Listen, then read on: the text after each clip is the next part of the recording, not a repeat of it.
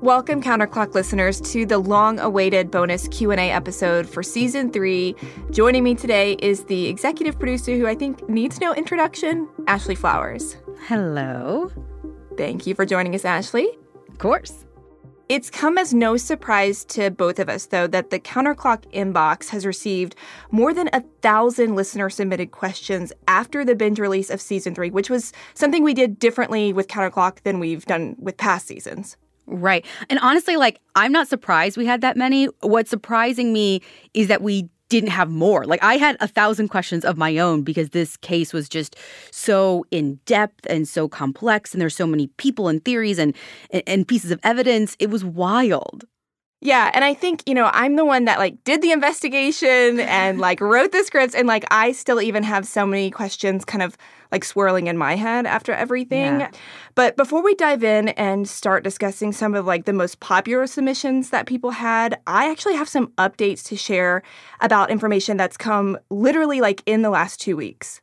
Yeah, this is what's so exciting to me is this truly is, for being such an old investigation, things are really happening. And literally, I feel like every time I talk to you, you're telling me that there's something new that's happened or something that's about to happen. So yeah, I think it's only fair that we give the listeners that information first. Right. So first thing, this past Wednesday, I spoke with Fran Watson, Jeff Pelly's post-conviction attorney, and she told me that in the last 2 weeks, the St. Joseph County Prosecutor's Office has told her that they have found all of the items of missing evidence in the case. What? This is the stuff that's been missing since 89 and And they found all of it. The last time you and I even spoke, they found half of it. Right. So they have found all of it, and this is according to Fran. And this is the stuff that they've been looking for forever. This isn't stuff that she just asked for 5 minutes ago, right? Right. Okay, so that timing is very interesting to me. How long ago did she ask for it? Do you know? So she asked for it a couple of months ago when she filed that motion for discovery request. But she's really been asking since she's had Jeff's case, but in terms of formal documents, she put it in not that long ago, after the PCR and everything. Yeah, well, it's awfully convenient. Again, we dropped 20 episodes, blowing the whole story open, blowing this whole case up, and then boom, they just kind of find everything that's been gone for decades. Yeah, I think the timing is definitely interesting. But what Fran would tell me, though, is that right now she's making arrangements in the next couple of days to drive up to St. Joseph County and review the pieces of evidence and take pictures. And she may take some of her law students with her. I don't know how all that's going to work. But obviously what I'm dying to know is, one, is the locket with the pictures of the white man and white woman there? And two, is the key there that was found in the Pelly's garbage bin outside of the parsonage?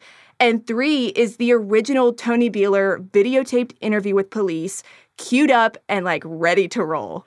Girl, what I would give to be in that room with Fran when she's going through this stuff. I know. I know. Because all this time, she's been wanting this stuff. And this has been critical stuff in the PCR and just on everybody's mind. But, we aren't lawyers, you and I, Ashley. Yeah. And so from this point on, I kind of have to take a step back and let Fran do her job, because I don't want to compromise any progress that she could make by talking with her too much and getting St. Joe County kind of ticked at her for sharing too much information with me. Right. And that's totally fair. And I think that that's the beauty of what we're doing here. And I think really clear lines that you can draw in situations like this. I think that there's immense value in bringing attention to the case and letting people know, we're watching you. This isn't a case that people have forgotten about, but not doing it in a way that actually hinders the legal proceedings. Right. And whatever does come out of Fran's review of these pieces of evidence, I think is going to change the case no matter what. I don't know if it'll be exactly what she's hoping for, but I don't know that it won't be earth-shattering. So, we'll find out at the next pretrial conference on June 25th, kind of how all this shook out.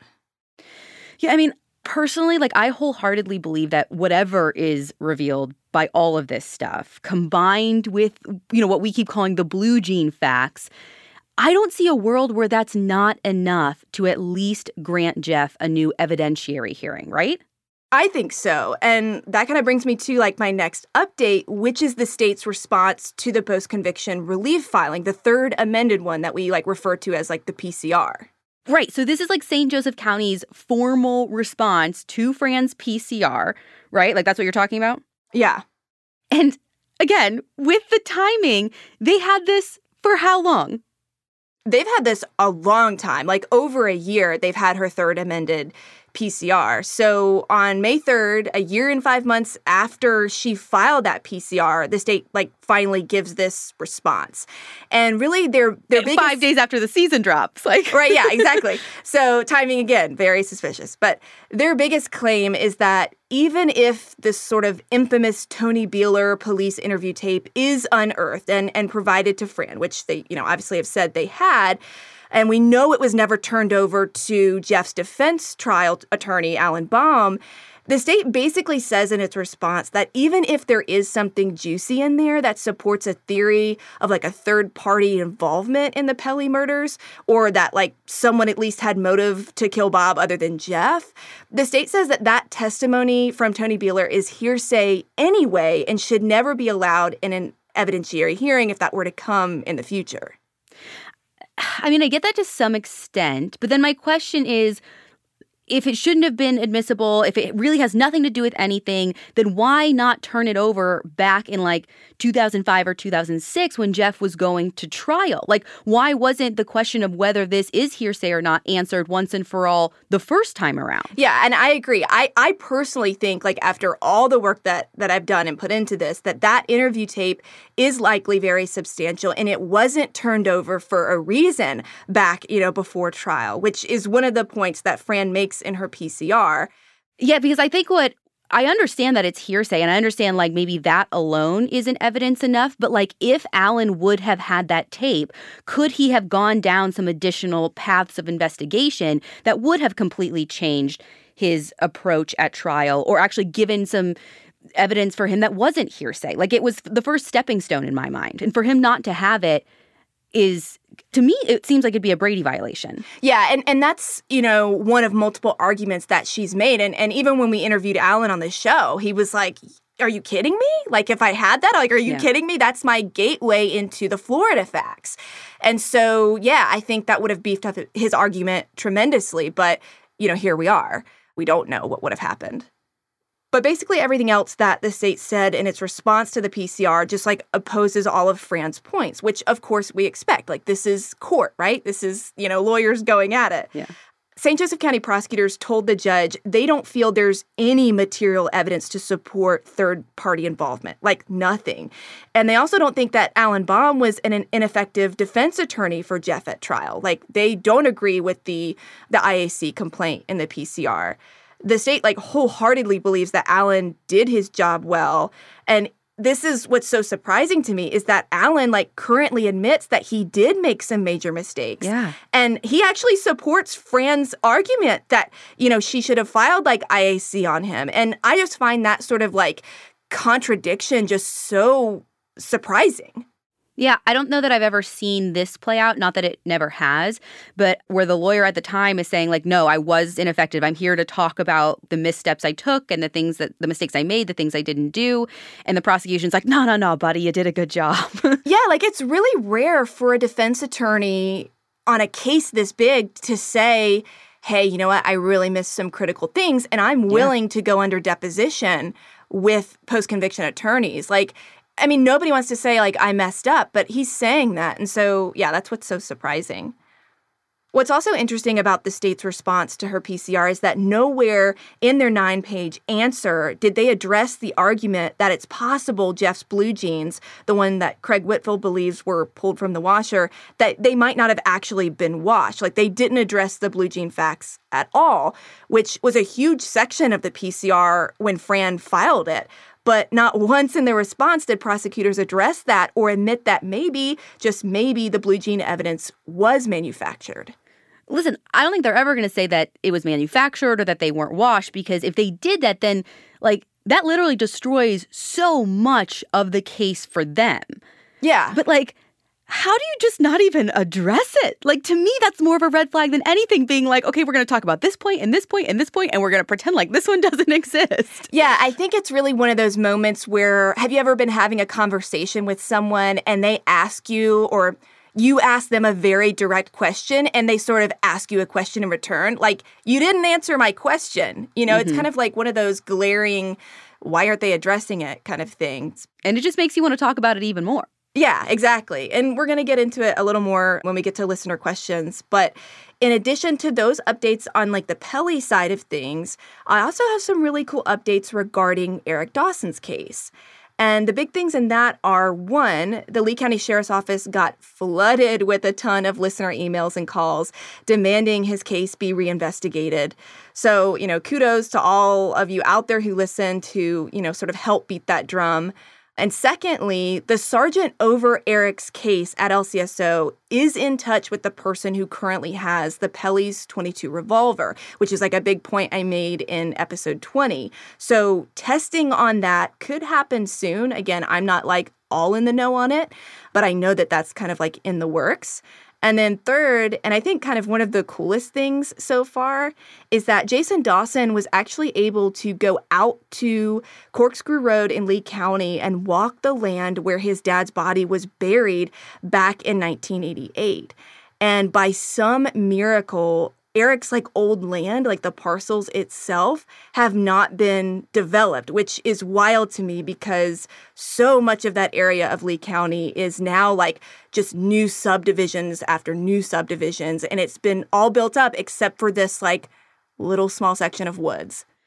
I know, and it gives me chills like when we talk about it, because I think what's important for people to remember, that might not sound like a big deal, but for so long, for all these years, nobody knew exactly where it was. Like, his son was never able to like go out to that area. And I remember when you told us this a couple of weeks ago and you actually like shared like a video that he took. And I mean, literally like everyone in the office was like crying. But I think you need to tell everyone like how that happened, because that's what I think is like so cool. Yeah, so a woman who lives in Lee County listened to season 3, and she actually grew up on the dirt road next to like the general swamp and woods where Eric was killed and buried 3 decades ago. So she wrote me an email explaining that her grandfather and parents remembered exactly where Eric was found because it was near their home, and her granddad did some surveying of that land back in the day. And they like knew the parcels of undeveloped land really well and knew which one was the one that Eric owned. At that time, they also knew members of the Hawley family, and this woman sent me an updated parcel map of like the specific cypress head clearing that her family says is where Eric was found, and she like circled it in red and like sent it to me via email. Well, I ended up getting her connected with Jason, and literally 2 weeks ago, he went out there with a close friend, and he just got to like walk around. And he said that he found a lot of peace that day. Like, he said he's never known exactly where his dad was killed and buried, for 2 months. Like, the 2 months that Eric was missing from the time he disappeared to when his body was found. Like, nobody ever knew where exactly it was. And so I wanted to share some audio from a video that he sent me while he was visiting the site. This is where it happened. This is the trail back to the area where the red circle was. No way of getting back there unless we had some better boots and some better jeans. But this is it. Unbelievable. Nobody would ever find somebody back here. It's incredible. Yeah, that moment is just incredible. Like, and again, I come back to, it's truly amazing what, this one podcast reinvestigation can do just to bring closure. I mean, no, it's not as good as Eric's case being solved, but this is definitely a positive outcome of all of this. I know. And a moment like that is not something like I ever expected would be a byproduct of season 3. I think a lot of people ask me, like, what are you hoping to achieve? Like, what's the goal? And like something like that, you cannot anticipate it. And in the same way with, I didn't anticipate what the most asked question of season 3 was going to be, which, Ashley, let's see if you can guess.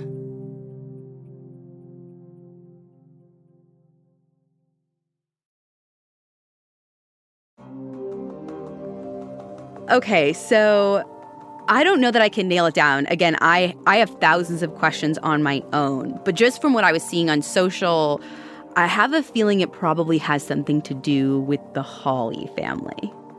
Bingo. So the most asked question we got was whether or not anyone in the Hawley family owned or drove a black pickup truck in 1989. And my answer is possibly. Now, listen, I know why people are asking this question. It's because of Lois Stansberry's eyewitness statement. She was the one that said that she saw Bob Pelley standing next to a black truck holding a shovel-like thing around 5 p.m. on prom night in the exact window of time that the police say Bob was supposed to have been being murdered. Right. And I think because we now know how close Bob and Phil Hawley and his family were, people really want to know if that black truck could have been one of them. And again, my answer is possibly. But just a word of caution to people whose minds get, kind of carried away with the Hawleys is we can speculate all day long, but we have to remember that the Hawley family is not, nor has ever been formally brought into the Pelley murder investigation. Like, they certainly have linkage to Eric Dawson and the financial crimes against him. But in the end, speculating about whether they could or may have been in Lakeville the night the Pelleys were killed is ground you really have to tread carefully. And that's something that I feel like, we had to do through this whole season because I wanted to be like 100% transparent and honest, with all of the listeners. Fran Watson obviously raises concern that the Hawley family was in Lakeville or could have had motive to be involved, but that's because she's Jeff's lawyer and she wants to prove there's a third-party involvement scenario in general. But to answer people's questions about whether or not I found a black truck tied to the Hawleys, all I'll say is that while doing deep dives on their property records and doing kind of Google Earth street views on all of their properties, in one of the carports of one of those homes that is registered to one of their family members, there is a dark-colored, older model pickup truck parked in the driveway. Yeah, I remember when you found this and you sent me this, and I remember being like, oh my God. But I think that I'm glad that you kind of gave that disclaimer to everyone, because even I kind of wanted to get carried away. And it could mean absolutely nothing. Yeah, I mean, it's definitely strange and one sort of those wild moments that you have doing this kind of work. But, who's to say that truck doesn't belong to a tenant or a friend or a lawn care worker? Right. Who knows? And because there's so many kind of convoluted lawsuits and bankruptcy and business documents all sort of spread out through that family, I could not find any sort of legitimate vehicle registration that ties a black pickup truck to any member of the Hawley family. Right. So that's where we kind of have to leave it. And I think finding the real answer, though, would be law enforcement's job or maybe a private investigator for Jeff Pelley. I don't know, but at this point, it's not for me to chase anymore. Right, yeah, we have to tap out. Yeah. The second most asked question people had was whether or not anyone remembered Jeff's hair being wet or not when he showed up at the Lakeville gas station to fix his car and when he picked up Darla for prom around 5:30.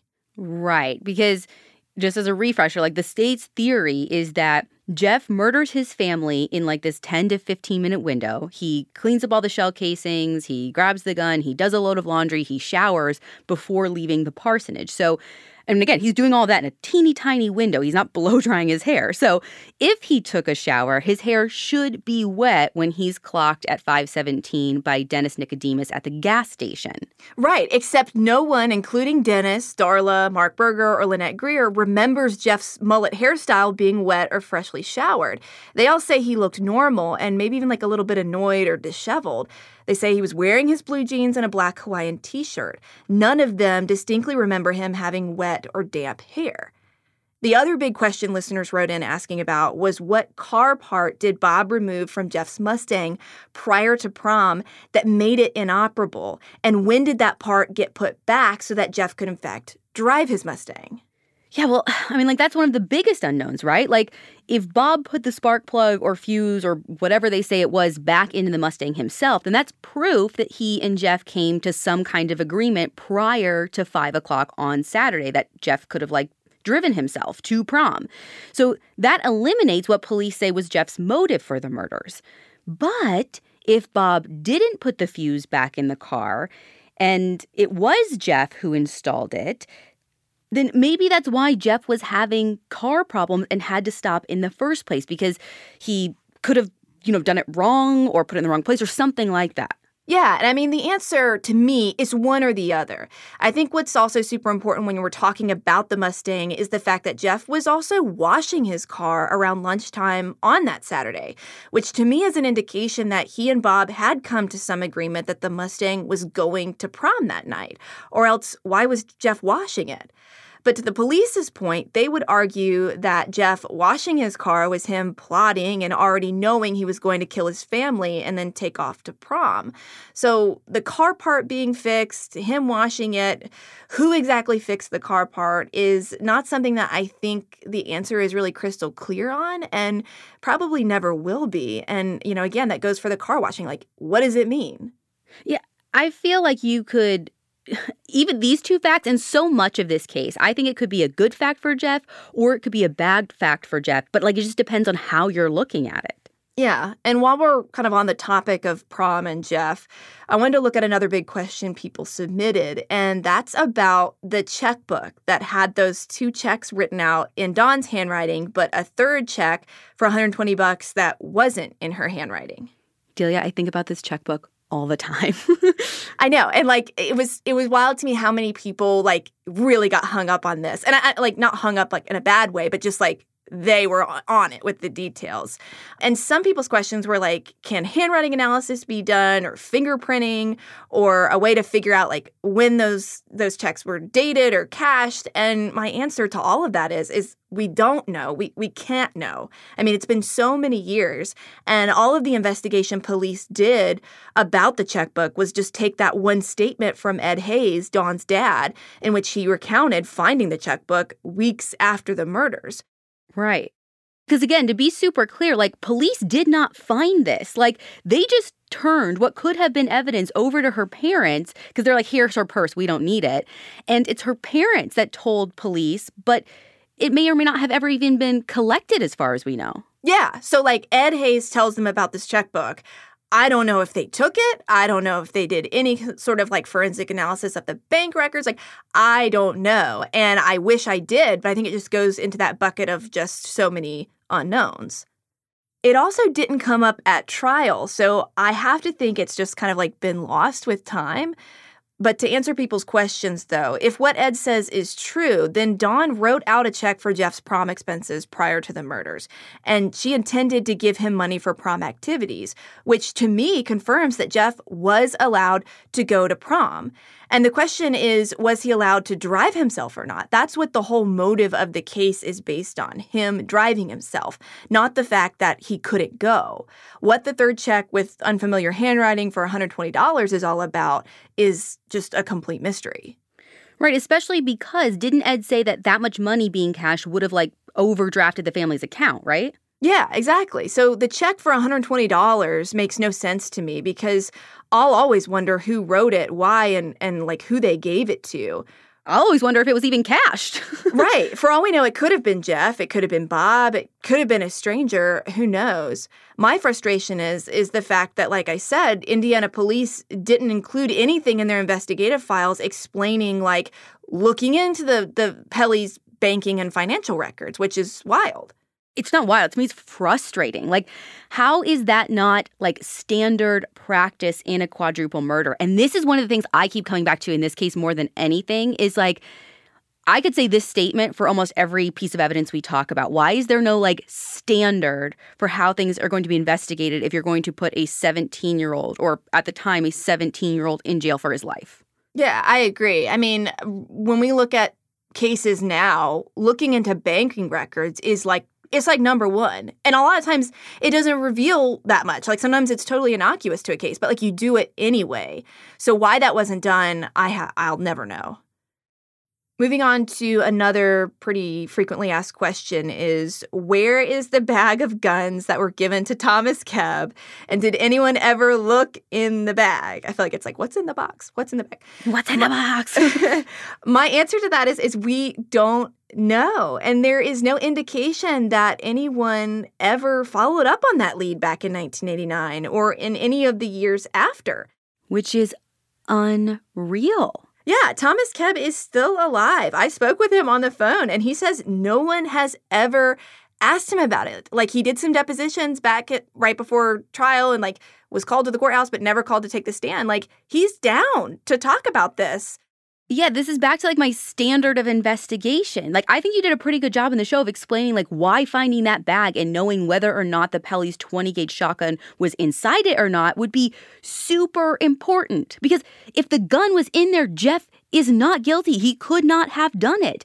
If it wasn't, like, we're back to where we are now. But to have no one check that, like, mark off the box or whatever, you know what I mean? Like, no one, like, check that line item. What are we doing here? Yeah, and I think it's so important. And I go back to Craig Whitfield's soundbite in the show where he says, "Where's that gun?" And he's referring to the family's 20 gauge. And he says, if you find that gun, you'll find the murder weapon because he believes Jeff committed the murders. But, like, the question of where is the Pelly's 20 gauge? Is it in that bag? Was it put there before the murders? Like, it changes everything about the case. So this seems like it would have just been so huge. Well, it's so strange for me, too, because it's not like they weren't looking for the gun. You know what I mean? Like, I think if you want to get conspiratorial, you can say, like, oh, they didn't want to find it. But they wanted to find it. Like, they were, like, dredging ponds. They were doing a lot of work to find it. Why not just, like, go down the street and see if this guy has it in a bag?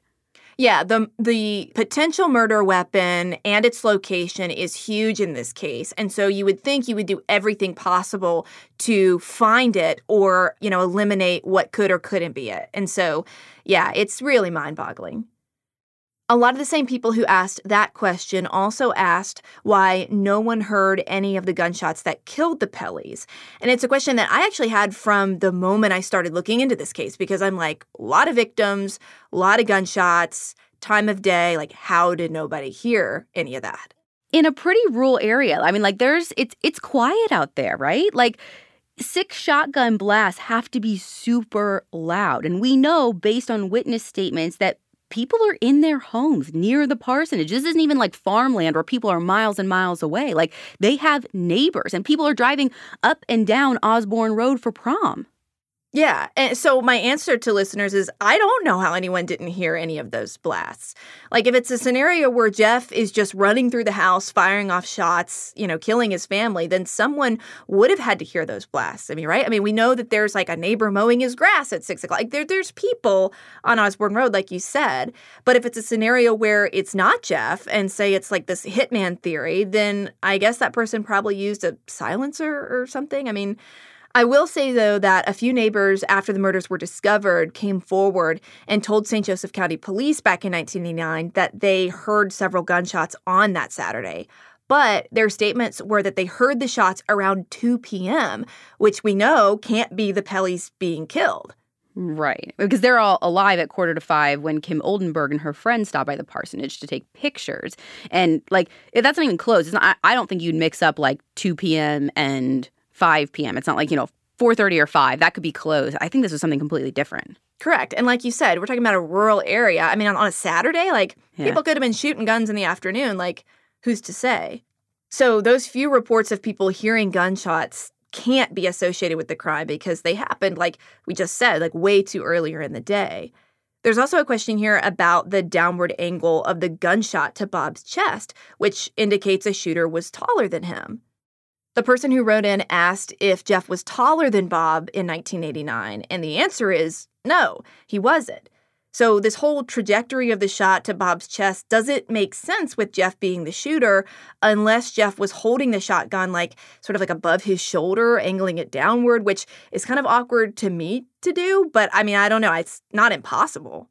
Yeah, before anyone starts going down the rabbit hole, I don't think there's any indication that Bob was kneeling or anything like that. Like, the shooter and Bob were standing. And so for Jeff to have done it, he had to have been holding the shotgun, like you said, up above his shoulder, which is strange to me. It doesn't make a whole lot of sense. Yeah, I mean, it doesn't really add up with the science. But then again, how much attention was paid to science back then? I don't really know.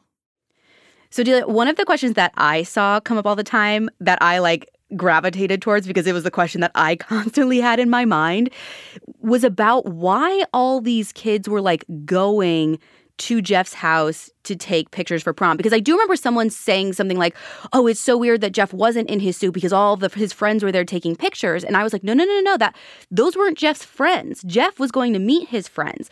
Everyone who came to take pictures wasn't, like, Jeff wasn't in their prom group. They were coming to see Bob Pelly. Like, these girls were coming to show Bob Pelly their prom dress. Yeah, and I'm with you. It is weird. It's strange. My answer is I have no idea. Never once in my life in high school did I ever go to my pastor's house to take prom pictures. So it is strange. And there were a lot of people that made that observation as well. Yeah, I know nothing else about it, but I could talk about this for days if people want to. Yeah. And honestly, the weird thing, too, for me is that both Kim Oldenburg and Crystal Easterday said in their statements that they had, like, dated Jeff briefly in high school. So my question is why would they want to take prom pictures with other boys at the house of their ex-boyfriend in front of his father? Like, it is just so strange and weird, and I can't understand what's going on there. Like, I know families are tight, but, like, with church, like, I don't know. I know that the one thing people have said is, like, oh, Bob had a really nice camera. But he had, like, this 35 millimeter. It wasn't, like, a professional camera by any means, right? No. So he had a camera. I don't know, 89. Like, my family, my dad was a pastor. Like, we made no money. But my parents had a camera when I was born in 88. So I don't think it was even, like, I don't know. I can't figure this out. It's so strange to me. And again, my dad was a pastor too. And, like, girls weren't coming over to my dad and showing him their prom dress. Yeah, agreed. Strange. The last crop of questions that we have time for, which I think is really important to discuss, is about clothing, what Jeff was wearing and what the victims were wearing. And this is something that a lot of people had questions about. So I want to take the last couple of minutes that we have to, like, address all of this stuff, since it's kind of what seems to be, like, eating everybody up.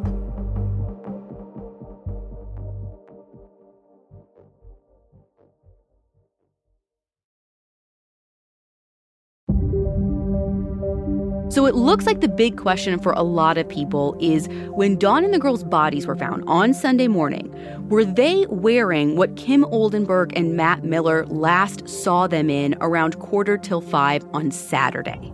It's a good question. It's a great question. According to their statements to police, Kim and Matt don't specifically remember what outfits everyone had on. They remember Jeff wearing that, like, checkered shirt, but not what Dawn or the girls or Bob were wearing. What I know for a fact from looking at the crime scene photos is that Dawn and the girls were not in clothing they would wear to, like, Sunday morning church, like little dresses and, like, anything like that. So that leads me to believe that the family was killed on Saturday night at some point. Now, whether it was at 5 o'clock, like when police say Jeff did it, or if it was later, that's really what's up for debate. And I think your point, Ashley, is pictures would be huge, right? If we had those. Yes. I talk about this all the time, too, is if everyone will remember, so, you know, everyone's coming over to Bob's house because he's got this great camera and supposedly is good with it. His pictures, like, I know he's probably trained on the prom goers, but did they catch Dawn or the girls, like, in the background? Because if Jeff did it, they would have had to be wearing the same clothes they were wearing when everyone showed up, because he kills them supposedly right after. But if you remember, the police said that, like, the whole roll of film was blurry, so they just, like, threw out all the pictures, which is bananas to me. Like, it's not even saved in evidence. And Delia, do you know, is it the physical, like, prints that are thrown out, or did they get rid of the film too?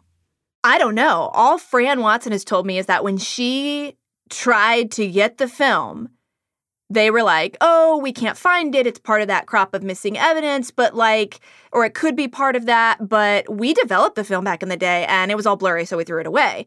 So she might have it now when she goes back?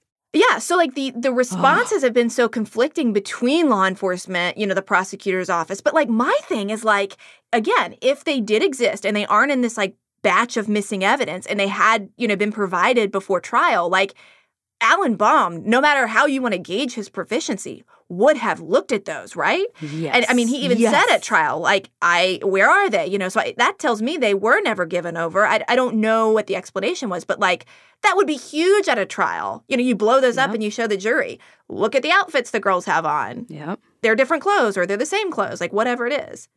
While we're still talking about clothes, some people also asked, couldn't Jeff have owned two different pairs of similar-looking blue jeans? Like, why was everybody so sure that he couldn't have worn blue jeans out of the house and also have had another pair in the washer? Yeah, so I think the question there is did a teenage Jeff own more than one pair of blue jeans? And the answer is probably, but that's not the point. The point is that only one pair of blue jeans were taken in as evidence. So St. Joseph County Police back in 1989 believed that the pair of jeans that they say they got out of the washer was what Jeff wore while killing his family. And Craig Whitfield is like dead set on this to this day. The problem is Jeff was seen wearing blue jeans at Lynette Greer's house after he supposedly killed his family and put them in the washer, like police say. So police didn't have two pairs of blue jeans in evidence saying one came from the washer and one came from Jeff's trunk.